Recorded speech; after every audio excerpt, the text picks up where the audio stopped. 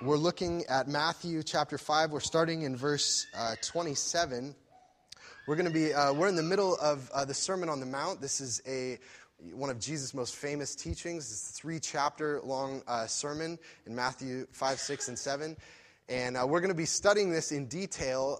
It's going to be about 4 months in all. And so we're just going to be taking little bits at a time. So these are the words of Jesus. And many of these sayings of his are very piercing, very challenging, and so I'm looking forward to studying them with you. So this is Matthew chapter 5, starting in verse 27. This is God's word to you because he is your Savior. You have heard that it was said, "You shall not commit adultery." But I say to you, that everyone who looks at a woman with lustful intent has already committed adultery with her in his heart. If your right eye causes you to sin, tear it out and throw it away, for it is better that you lose one of your members than that your whole body be thrown into hell. If your right hand causes you to sin, cut it off and throw it away, for it is better that you lose one of your favorite members, I don't know where that favorite member. Oh, wow, okay. I don't even think that's in my sermon, so I don't know where that came from. Okay, for it's better that you lose one of your members than that your whole body go into hell. Okay, cheery passage. Let's pray together. Lord, here are your words that speak just in 4 short verses, speak so profoundly to our culture, to our lives, to something that so many of us struggle with. We ask that your Spirit would use this scripture as a way to freedom for us. We ask that you would be our teacher, and that these words would not be a burden, for you tell us later in Matthew that your yoke is easy and your burden is light, and that you do not lay heavy burdens on us, but that you set us free. So set us free by your words now. Teach us. We ask for your Spirit in Christ's name. Amen. So we are looking at a fairly memorable passage from the Lord Jesus. Sex, hellfire, eyes getting gouged out, classic kind of Jesus teaching, vivid imagery, and what Jesus is doing here. Jesus, if you've been a part of this series in the Sermon on the Mount, Jesus continuing his meditation on that little line that he says earlier, we looked at a few weeks ago, where he says that, "For I tell you, unless your righteousness exceeds the righteousness of the scribes and the Pharisees, you will by no means enter the kingdom of heaven." And what he's talking about there is that there's all these religious people in his kind of day, the scribes and the Pharisees, who had a very external righteousness. And yet Jesus' vision for his disciples, for us, is an internal integrity of heart, a righteousness that's internal. And so here, apparently in Jesus' day, the religious people said, well, if I don't commit adultery, then I know that I am maintaining my sexual integrity if I don't commit adultery. And Jesus is saying, calling his disciples to something far more profound, far more deep, of that even in our thought life, even in our imagination, he is calling us to righteousness, to purity. And these words are so penetrating that, many of you, maybe many people have said, this is impossible. Yeah, if anyone looks at a woman and has no lustful thoughts ever, you really think that that's possible? And let me just say, I'm going to have a lot to say about this passage, and I am going to suggest that that there's a kind of freedom from lust that I really think that Jesus intends and wants to give to his disciples, and to give to us. And you may be here today, and maybe no one knows that sexual sin is a major issue in your life. And a passage like this can be very penetrating, very challenging, very troubling. And one of the things that I just want to say at the beginning that's very important for us to remember as we go through the Sermon on the Mount is how Jesus begins the Sermon on the Mount. His beginning words are, "Blessed are the poor in spirit, for theirs is the kingdom of heaven." That's the entry point that we walk into this sermon, is blessed are the poor in spirit. And that he wants us to come to this passage, poor in spirit, broken, as spiritual failures. That's what poor in spirit means, as spiritual failures, is how we enter into this passage. And so as I prayed, and as we look at this, my hope is that as we look at the topic of lust, that these commands from Jesus would not be a burden to you. They would not be a weight. It would not feel like condemnation that Jesus wants to pounce on you, but that there would be hope and that there would be good news in these words for us. And that Jesus would be wanting to lead us to freedom. So this morning, 3 simple questions that I'm going to be kind of asking to this text with you. The first is, what is lust? What is it? Second, why do we do it? And third, how can we be healed? What is lust? Why do we do it? And how can we be healed? And I think Jesus has profound answers just in these 4 little verses. So first question, what is lust? Which is actually an important question to ask first because, there's been these kind of 2 tendencies in the history of, Western culture, or probably any culture, is there's kind of the irreligious view of sexuality, which basically says, listen, anything goes. Have fun, don't feel any shame. We're animals, right? Be like the Discovery Channel, whatever. That's kind of the irreligious view. And then there's the very religious view that says, sex is basically a necessary evil. It's a dirty thing but we need to get kids. We need to. Children are a good thing. So God has given this as a necessary thing that we kind of have to do, but we should minimize our desires for it. We should, enjoying it too much is kind of a dangerous place.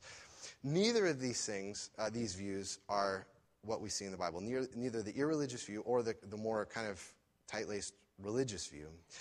The Bible actually, of any religion in the world, celebrates sexuality like no other religion. And actually in Western culture, in Christian culture, the culture that's come out of Christianity has had the richest poetry and literature about romantic love all throughout the ages. It's been celebrated. Actually, this was true of the Jews in the Old Testament. There's a whole book of the Bible that's devoted to erotic love. That the Song of Songs is just an exploration on erotic sexual love. So the Bible celebrates sexuality. And so the question is, what is the lust? What's the difference between that and the lust that Jesus is threatening? If you follow it all the way down, if your whole life is given to it, its end goal is in hell. By the way, if you're troubled by me talking about hell or just hearing it in this passage, many people think of Jesus as Mr. Grace. He loves everyone. But the topic of hell is on the lips of Jesus far more than anyone else in the Bible. Actually, if you take all the 40 authors of the Bible and combine how much they talk about hell, Jesus talks about it more than all of them combined. So here he gives this threatening passage, this warning against lust. What is this lust? Well, I want to say it's a couple things. This lust is wrong passions. Wrong might be the wrong word, but we'll look at that. Wrong passions directed at the wrong people. Wrong passions directed at the wrong people. So the first thing is that they're wrong passions. And look at this, verse 28. Jesus says, "But I say to you that everyone who looks at a woman with lustful intent has already committed adultery with her in his heart." What is that word, lustful intent? So the Greek word epithymeo is really a broader word than, when we use the word lust, we generally have sexual connotations in mind, but in the Bible, this word is a broader word. It's the word that translates the Old Testament, you shall not covet. Don't covet your neighbor's, your neighbor's wife or your neighbor's donkey or whatever, servants and things like that. Don't long for those things. And this word, especially though in the New Testament, is used in a couple of ways that I think highlight, help us to understand what lust is. And the first thing is that epithumeo is used to describe our longing for God. It's used to describe our longing for God. So, for example, in the Gospel of Matthew, Jesus is talking about his coming and people meeting him. So he is God, become a man, come to rescue us. And he says in Matthew 13, "For truly I say to you, many prophets and righteous people longed to see what you see and did not see it, and to hear what you hear and did not hear it." You hear that word longed? That's lusted. They had a deep desire, this desire for God to work, to experience God, for God's power and God's salvation to come. It's epithumeo. And that's what, what's happening here is the epithumeo is the thing that we long for more than anything. It is the desire and the longing that overrides everything else that goes in our life. It's the one thing that we say, if I had that, then finally my life would be complete. My life would be satisfied. My life would have meaning if I had that one thing. And so fundamentally, what lust is taking that kind of longing that should only be devoted to God and applying it to sex. Sex can give me what only God really can. And so this is fundamentally what idolatry is, right? Idolatry is taking a good thing, right? The Bible celebrates sexuality. Christianity has always celebrated sexuality. It said the body pleasures are all good things. They're a gift from God. And it's taking it and taking a good thing and making it into an ultimate thing. And so there's kind of a famous quote from, where am I here? A famous quote from Bruce Marshall. I put this in on page 3 of your bulletin, where he says, "The young man who rings the bell at the brothel is unconsciously looking for God." The young man who rings the bell at the brothel is unconsciously looking for God. What lust is, it's an inordinate desire that thinks if I can have the experience of sex, it will complete my life. It will give me everything that I'm longing for. And so it's an inordinate desire. And it's basically a kind of idolatry. But what's interesting, though, is you look at this word epithumeo, it's not just used for our longing for God, but one of the other main ways it's used in the Bible is to talk about physical hunger, an extreme hunger. So, for example, in Luke 16, there's a story about Lazarus, this poor man, and the rich man. And it says about Lazarus, who's starving. Let's see, where did I put this? I didn't write the verse in my notes, but he says it says of Lazarus that he was longing to eat from the food at the rich man's table. He was starving. He was hungering for it. And which is kind of interesting because in our culture, it's very common in our culture to equate sexual desire with the physical desire for food. That's kind of a common argument to say, listen, this is just a natural desire we have. It's like eating, it's like drinking, it's like relieving yourself. You just do it. You don't have to have all this shame about, I need to do it in certain contexts. We just need to satisfy our bodily desires. What's wrong with that? We're animals. That's what we do, right? And that's one of the big arguments in favor of kind of a liberal view of sexuality. And one of the authors I was reading about lust, talked about the illustration from that movie back in the 90s called Indecent Proposal. I don't know if you remember that movie. It's about Demi Moore and Woody Harrelson, this young couple. They've just gotten married. They've deeply in love with each other, and yet they're in extreme debt. And so this millionaire comes and makes an offer to them that he says, if I can have one night with your wife, I'll give you $1 million. It will clear out all your debt. So a big part of the movie is them debating, should we do this, should we not do it? And the turning point in the movie, he says, is when she finally says, it's only my body, it's not my soul. It's only my body. It's just a physical thing I'm going to do. It's not really my heart. My heart's really not in it. So she goes and she does it. And the whole movie is about how it devastates their whole marriage. She was totally wrong. It's not just like eating. I mean, eating is something that, we need to live on, but eating doesn't involve another person. It's not anything close to that simple. It's far more profound. And what's fascinating is that because that what lust can be, the problem with sexuality can go in two directions. You see these two versions of epithumeo. On the one hand, we can enlarge sex and say, if you have this, it'll complete your life. It's as big as God. And that will be devastating. Or on the other hand, we could say, we can just minimize it. It's just like eating. It's just like relieving yourself. It's no big deal, and just whenever you need to gratify yourself. Both of these errors will devastate our relationships and devastate our souls. And so lust, on the one hand, is taking a good thing, the passions that God's given to us, and not using them in the parameters that He's given to us. And so that leads to the other thing is that lust is not just about wrong passions, but lust is also about the wrong people. And Jesus is talking in this passage about the issue of adultery. And actually for Jesus, this absolutely would have meant forbidding sexual acts and desires towards anyone that you're not married to. So for Jesus, this would have clearly meant his vision of sexuality should be within the context of the covenant of marriage. It should not go outside of those boundaries. And you can see that in verse 28, he says, again, but I say to you that everyone who looks at a woman with lustful intent has already committed adultery within her heart.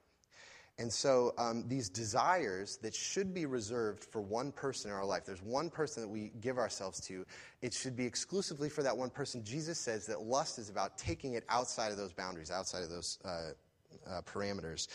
And the reality of that is that the reason why sex needs to be contained in the parameters of a marriage is because in sex we are making ourselves vulnerable to someone in such profound ways. We're giving them access to our souls like no one else has. And so if we're going to do that, we have to have the security of the promise that I'm never going to leave you. I will never leave you. And if we're going to give someone that kind of access to us, we need to have a total commitment on both sides. And I put another quote from C.S. Lewis from you where he says, the monstrosity of sexual intercourse outside of marriage is that those who indulge in it are trying to isolate one kind of union, the sexual, from all other kinds of union which were intended to go along with it and make up the total union. If we're going to be united to someone, we need it united in promise, mind, soul, body. All of our life, all of our possessions need to come together in marriage.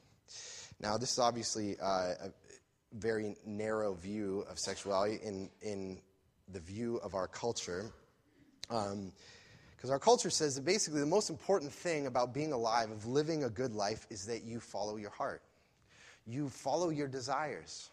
That's who you are, is your desires. And so if Christianity puts these parameters around sexuality and says, you can't do it here, there's only in this narrow context that you can enjoy that, I'm going to be repressing myself. I'm going to be holding myself back. I'm going to be suffocating who I really am. And this is going to, I'm going to be doing harm to myself. And, of course, as Christians, we know that that's not true. Jesus never had sex, and he was the most emotionally healthy, alive person that ever lived. He was wise. He was free. His life was fulfilling. And so that's not true that you need to gratify whatever desire comes into you. But also, that idea, G.K. Chesterton, in his great book, Orthodoxy, talks about this issue. And he says that having a complaint against restricting sexuality to marriage, having a complaint against that is kind of like, imagine this Cinderella. She's in her rags, and her sisters are going off to the ball. She has nothing. She's bawling. Her fairy godmother comes and makes the mice into horses, makes the pumpkin into the carriage. And Cinderella is just given this huge gift by the fairy godmother. And she's like, wow, I'm going to the ball. I got a dress. I've got, horses and a carriage. I have all this stuff. And the fairy godmother says, but you have to be back by 12 o'clock. There's a constraint. There's a limitation put on it. Imagine if Cinderella said, wait, I want to be back at 2 o'clock. G.K. Chesterton said, that's absurd. She's so full of wonder at the gift that's been given to her. She doesn't even, how many of us have read the story and never had a complaint of like, why 12 o'clock? Why can't she stay out till 2? That seems awful narrow. And what G.K. Chesterton says is when we have a wonder that we're even given the privilege to be with one person.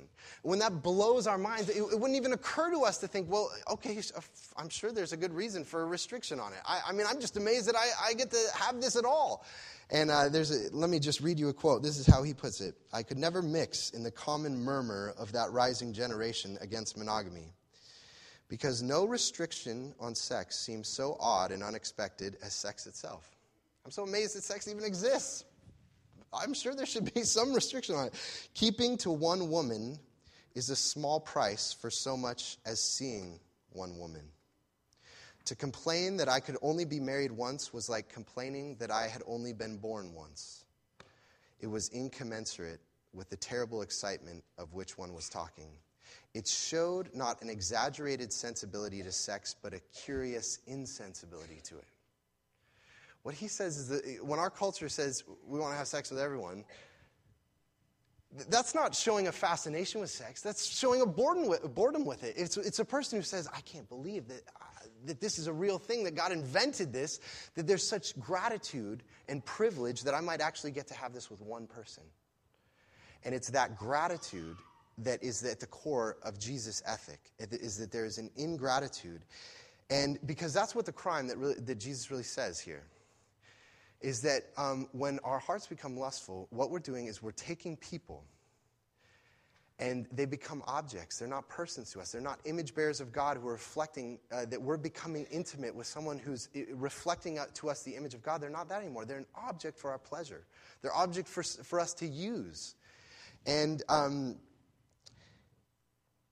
so lust turns something that's supposed to be life-giving into a dehumanizing event. Okay, so this causes us to ask the question: if lust is taking God's good gift and taking it out of the parameters He's given to us, why would we do it? So first, what is lust? Lust is a passion that should only be directed toward God, an ultimate delight in God that we're putting in, directing towards people who are not our spouse, and using people, dehumanizing them for our pleasure. So why would we do it? And I want to highlight two things from this passage about why lust is a problem for us. The first is that we desire an experience of transcendence. Why do we give ourselves to lust? Why is lust such a huge problem in our culture? It's because we deeply desire an experience of transcendence. And one of the things that you'll notice is in verse 28, I'm looking at verse 28 a lot, but he says, but I say to you, everyone who looks at a woman with lustful intent, which means literally to say, in order to lust after her. If any man who looks after a woman in order to lust after her, what this is, it is purposeful looking at someone in order to stir up the desires of lust in us. And so if you were here last week, I talked about anger. And one of the things that, about that passage in anger that's an important thing to take away is that Jesus doesn't say that you shouldn't get angry. He says that you are going to get angry. Angry is a natural emotion. God gets angry. The question is, what are you going to do with the anger once it comes up in you? Are you going to nurse it? Are you going to water it? Are you going to help it to grow? Are you going to? Is it going to be your little precious? And actually, this is the same thing that Jesus is saying here, is that lust is, all commentators agree that what he's saying, he's not saying that if you have a sexual thought that comes into your mind, then you've broken Jesus' command. I mean, that happens. We're sexual people, and that's going to happen naturally, just like anger is going to come up. It's when those images come up, what are you going to do with them? Are you going to nurse them? Are you going to grow them? Are you going to develop them? And that's the real question, is that these thoughts, these images, growing them into experiences of transcendence. And the reason that we want that, the reason we want an experience of transcendence is because we live in a world that is fallen. We live in a world we have all kinds of disappointment. We have all kinds of, we have jobs that bore us, that don't satisfy us. We have people that are hurting us, that are letting us down. Our life is filled with toil. And so we want something outside of this world, some otherworldly experience that we can encounter that sex promises us, that we think that sex promises us. And so we create a world in which we're in control. Of course, this is the heart of what's happening in pornography, is that this is a pseudo-intimacy, a pseudo-relationship where I'm absolutely in control of everything that happens. There's no risk. There's no risk of being let down. There's no risk of the toil. It's an imaginary world where I have absolute control. And it gives us an experience of transcendence. But the reason then, what that means is that the reason we want this experience of transcendence is fundamentally because we want to escape pain. And, Jesus in this passage gives these vivid commands, right? Verse 29, if your right eye causes you to sin, tear it out and throw it away. For it is better that you lose one of your members than that your whole body be thrown into hell. And if your right hand causes you to sin, cut it off and throw it away. For it is better that you lose one of your members and your whole body go into hell. So he gives these things, and notice what he says. If your eye causes you to sin, if your right hand causes you to sin. Now, most of us are going to say, okay, is my eye causing me to sin? Is my hand, are these things causing me to sin? No, they're not. But he's forcing us to ask the question, what is causing me to sin? When we're trapped in enslavement to sexual desires, we have to ask the question, what is causing me to do that? What is causing me to keep going back to something that's destructive, that fills my life with shame? Why would I keep going after it? And one of the things that is important for us to know as a community, both as individuals as we wrestle with this, but also as a community as we help one another wrestle through sexual sins and through lust, is that generally the reason for lust is not simply a desire for pleasure. It's not simply a desire for pleasure. There is something deeper going on. And actually, I was talking to a guy recently. He's kind of an associate pastor at a church down in California and does a lot of discipleship with men who are struggling with sexual sins. And he says over and over again, he finds that the real thing that's leading people into sexual sin is not desire. It's things like anger. They're really angry.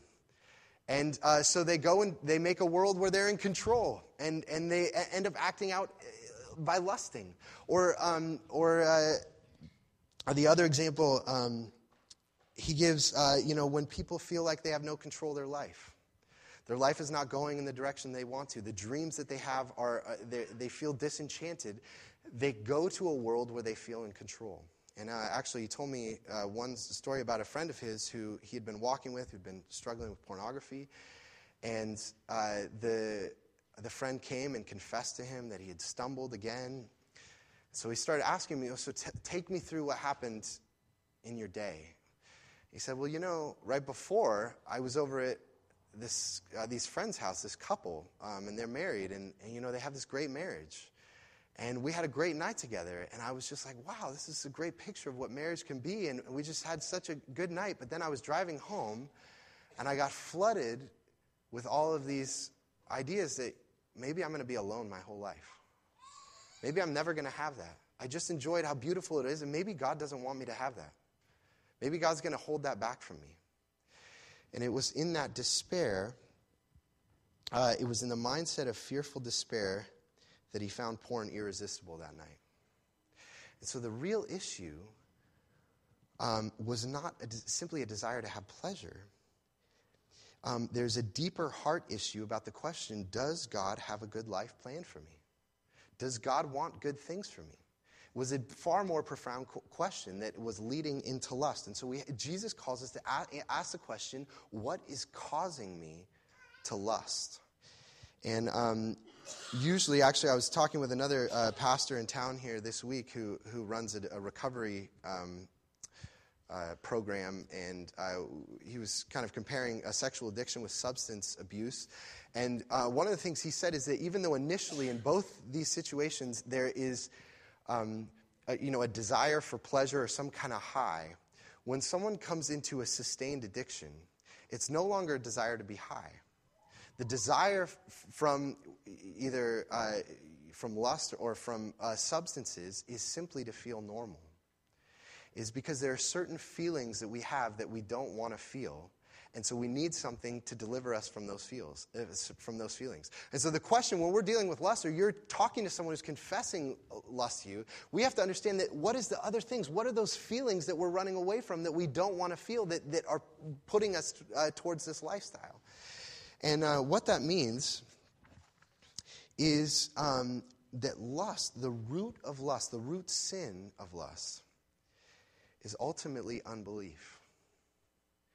I don't believe that God wants good things for my life. It's when that is the overriding reality of my identity, is I cannot trust that God is going to give me good things. I need to take control of my life. I need to make worlds where I am in control, because I can't live in this world because I'm out of control. And God's not in control, and He's not taking care of me. And it's this heart issue of unbelief that we need to turn back to God and say that God loves me. God can be trusted. And that's what we need to tell one another as people can confess to us their lust, is what we need to get to that heart issue is where is the place that you don't trust that God really wants good things, and to turn to Him. And so this leads to the third question we're going to ask, is not just what is lust and not just why do we lust. It's oftentimes is not a desire for pleasure, but this fundamental question, how then can we be healed of it? If we're stuck in a cycle of lust, how can we be healed? And, to be, candid with you, a sexual sin has not been one of the, big sins in my adult life. But as an adolescent, this was a serious addiction for me. And it seemed like an impossible cycle to get out of. And I'll tell you, even at that time when I was not a Christian, I didn't grow up in the Christian church. I never read this verse about Jesus, that you shouldn't have lustful thoughts. I never knew any of that. And yet I still had a tremendous amount of shame around this issue. And I think even if you're here, whether you're a Christian or you're not a Christian, and if this is something that you're wrestling with, I just know that for many people there's a question of, is there any freedom from this? Is there any liberation? And so I do think that the Bible and that Jesus wants to lead us out of enslavement to lust. And I want to look at a few things, two things, that Jesus really does call us to, first of all, practical solutions. That there are practical solutions to lust. But also, He leads us to the gospel solution, which is the most profound thing that we need for lust. So first, what are some practical solutions if we're wrestling with lust? The first is that we must be honest. We must be honest. That is the beginning of dealing with any sin, but especially with lust. And because of the shame that goes along with sexual sin, we want to hide it. We want to keep it dark. We want to say that I can manage it. I don't need to tell anyone. This will get better eventually. But the most important thing is, first of all, that we are honest with God. And one of the things, this is a very memorable teaching of Jesus, right? He says, if your right eye causes to sin, tear it out and throw it away, lest your whole body be thrown into hell. Jesus' teaching is so powerful because that image just gets burned into your memory. You're not going to forget that. His disciples, when they heard that, they're not going to forget that. Wow, rip the eye out. I was visualizing that when he said it. And so he's burning this into their mind for them to be vigilant, to look at it and say, what is there lust in my life? And to face it and to look at it and to acknowledge it to God. And so the first step is to acknowledge to God that lust is a problem in my life. And when we do that, what we're beginning to do is, when we acknowledge it, what we're beginning to do is we're beginning to desire something more than what our life has been. We're beginning to say, it's possible that this doesn't have to be my life.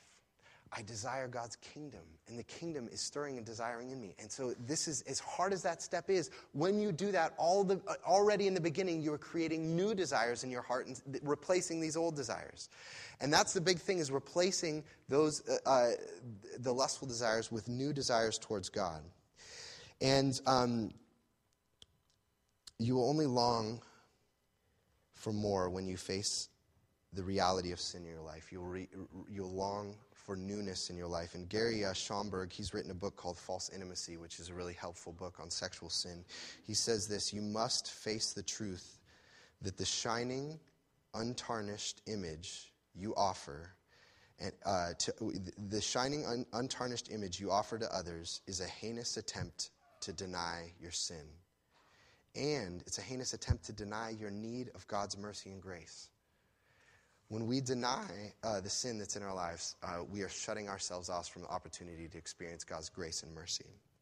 So when we're honest, though, what's going to happen is we're going to realize that also we need to ask for help. When we are wrestling with something like this in our lives, we need to ask for help. And that's the second practical step, is that you must pursue community. Isolating yourself will be the worst thing in dealing with sexual sin. And John Stott, who's written about the Sermon on the Mount, actually talks about how this sermon is not something for individuals. It's not just saying, here, Nate, this is Jesus' vision for Nate Walker. It's not that. It's Jesus' vision for the community of his disciples. This is something that he intends for us to live out together. And so we need to talk with one another. We need to confess to God. We need to confess to one another. And let me just tell you, a few things on when people confess to us and when you're confessing to others. It's important to be specific. Exactly what happened. How has lust been manifesting itself? Not vague generalities. Yeah, I'm struggling with this. What exactly happened? This is what's going to make. This is going to will be devastating to your sin. It will crush your sin to make actions like that. But also, when someone confesses to us, or we confess to one another, there's a time of grieving that sin is in our life. We shouldn't just say, "Hey, Jesus loves you. Don't worry about it. Try not to do it again." Just say no. Not just say no. We grieve and we say, there's a loss in that. There's a loss that I've been given over to this. And I should feel a grieving of that. And we shouldn't stay in that grief. We go to Jesus and we find out that Jesus has died for all my lust in the past and all my lust in the future, everything I will ever do. We go to that, but it begins with a sense of confession and honesty with one another, and that happens in community. And I'll tell you another reason why community is so important is because many of us have grown up in a context where the understanding of sexuality is nowhere near what the Bible teaches. Maybe you grew up with a dad who had had magazines laying around, or the way they talked about sexuality was dirty. And these kinds of things, we don't know what healthy sexuality looks like, but when you're in community, you begin to see families, you begin to see marriages of this is what God intends for marriage and for relationships. And it gives you a new vision, and it gives you hope as well. And that's why it's really valuable, when we have home groups, to have home groups with, if you're a college student, be in home groups with people who have families, who have healthy families, who have godly families. If you didn't grow up in a Christian home, or you didn't grow up with a picture of what healthy sexuality is, being around people who have healthy relationships will be so valuable to you. And the other thing is this, is that lust is not just tied to relationships, sexual relationships, but lust impacts all of our relationships, and it works the other way around. Because if lust is primarily about creating a false intimacy, a pseudo-intimacy, an imaginary world where I'm totally in control, anytime you step into real relationships, you are pushing back the effects of lust. Real relationships will transform your heart. There's a great quote from Robert Farrar Capon. He says, "One real thing is closer to God than all the diagrams in the world." One real thing is closer to God than all the diagrams in the world. Let me just tell you, one real person is closer to God than any computer screen or TV screen. Real people will bring you back into the reality of God's world, and that God's in control. And so we must pursue community. Community will give a substantial blow to the power of sexual sin in our life. But third, another practical thing is that we must remove stumbling blocks. there is, you can't get away from this text where Jesus says, if your eye causes you to sin, rip it out and throw it away. There's going to be actions like that. It may be, I'm going to take my internet and I'm going to throw it away. The eye is this image of intake. What is coming into your body? What is coming into your mind? What are you letting come in? For Shannon and I, if we watch a movie and there's a sex scene in it, we don't say, we can handle it. No, don't watch it. If you're sitting with other people, you think it's weird to turn your eyes away. Turn your eyes away. You can't handle it. We can't handle it. And Jesus is insisting that there's going to be an action, a practical action of removing ourselves, throwing things away that are leading us into temptation. There's going to be a part of that as we wrestle with sexual sin. So you must be vigilant. But let me just say that these practical steps, I think they're necessary. But if the root of sexual sin is actually not pleasure, it's all these other things about anger, and my life feels out of control, and maybe God's never going to give me a family, and it's really this unbelief, is God really good? Then the main thing is I do need practical solutions. They help, but the deeper thing I need is the gospel solution. It is the gospel that speaks to that profound heart issue that continues to lead me into sexual sin. And because one of the things that you see in this passage is that Jesus says if your eye or your right hand's causing you to sin, and you need to be mutilated. It needs to be cut off. It needs to be ripped out. And I think there's a sense that some of us feel that. When you're wrestling with sexual sin, it's just like it's coming out of my body. I can't even control it, and I need to hurt myself. I need to scratch. I need to, feel some pain because my body has this problem and it just does what I don't want it to do. And so we feel the sense that maybe I need to be mutilated. Actually, people have done that in religious communities. They beat themselves and they're trying to get these desires out of their body. And the Apostle Paul, in Romans chapter 7, he kind of summarizes that feeling. In chapter 7, he's talking about wrestling with sin. And he says, I do the things I don't want to do. I don't know why I do it. Oh, wretched man that I am, who will deliver me from this body of death? Who will deliver me from this body of death? And it's this dilemma, because on the one hand, it's in the body that God's made us to enjoy his world and to enjoy life and to enjoy relationships and who he is. The Bible celebrates the body, and yet it's my body that causes me all these problems. And so what am I going to do? But what's amazing is right after Paul says, oh, wretched man that I am, who will deliver me from this body of death? He has this amazing verse in Romans chapter 8. Just a few verses later, he says, God, by sending his own son in the likeness of sinful flesh. An amazing verse. Jesus lived in that flesh that we're wrestling with. Those desires, those images that were popping into our minds, those images were popping into his mind. That's the reality. He had to face those. God, by sending his own son in the likeness of sinful flesh and for sin, he condemned sin in the flesh, in order that the righteous requirement of the law might be fulfilled in us who walk not according to the flesh, but according to the Spirit. Now, it's kind of a mysterious verse, but I'm not sure everything of what it means. But one thing that it seems to say is that Jesus' body, he carried our sinfulness in his body, and he was mutilated for us. The body needing to be ripped and torn, it happened to him, and our sinfulness was murdered in him. It was killed. It was crushed. And he took the guilt of our lust. He took the power of lust in us. He nailed it on the cross, and it was crucified, and it died. And somehow he's given, and then he was raised from the dead. The Spirit rose him from the dead and conquered the power of sin. And now that power lives in us. And that may sound abstract, but what that means is that we need to be rescued from our sin. We need what Jesus has done for us. We need the gospel that crushes the power of sin within us. And this is a deeper solution than any pragmatic kind of, practical solutions, because what it does is it gives us a new identity.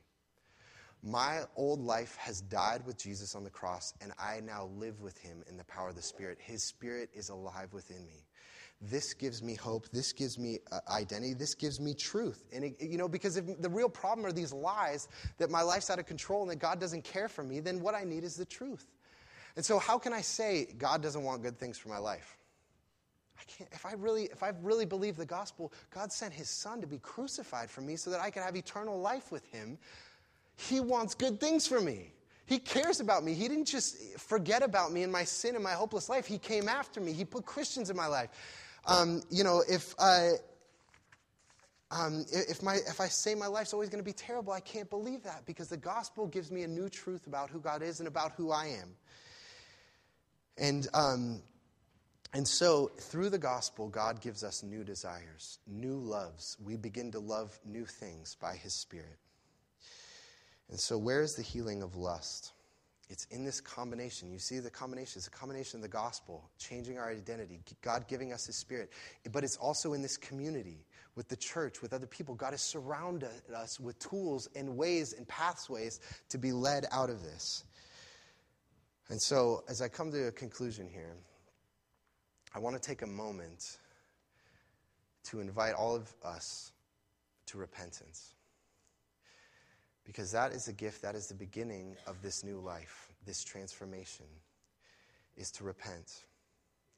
And if fundamentally the sin that's under my lust is unbelief, does God really care for me?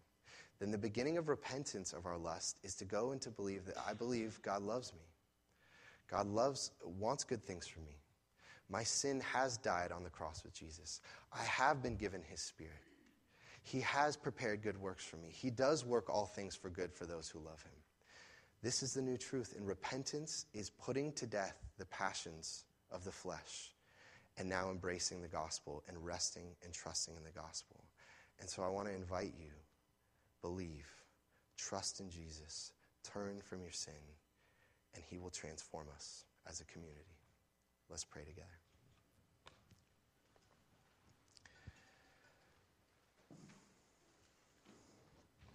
Our Lord,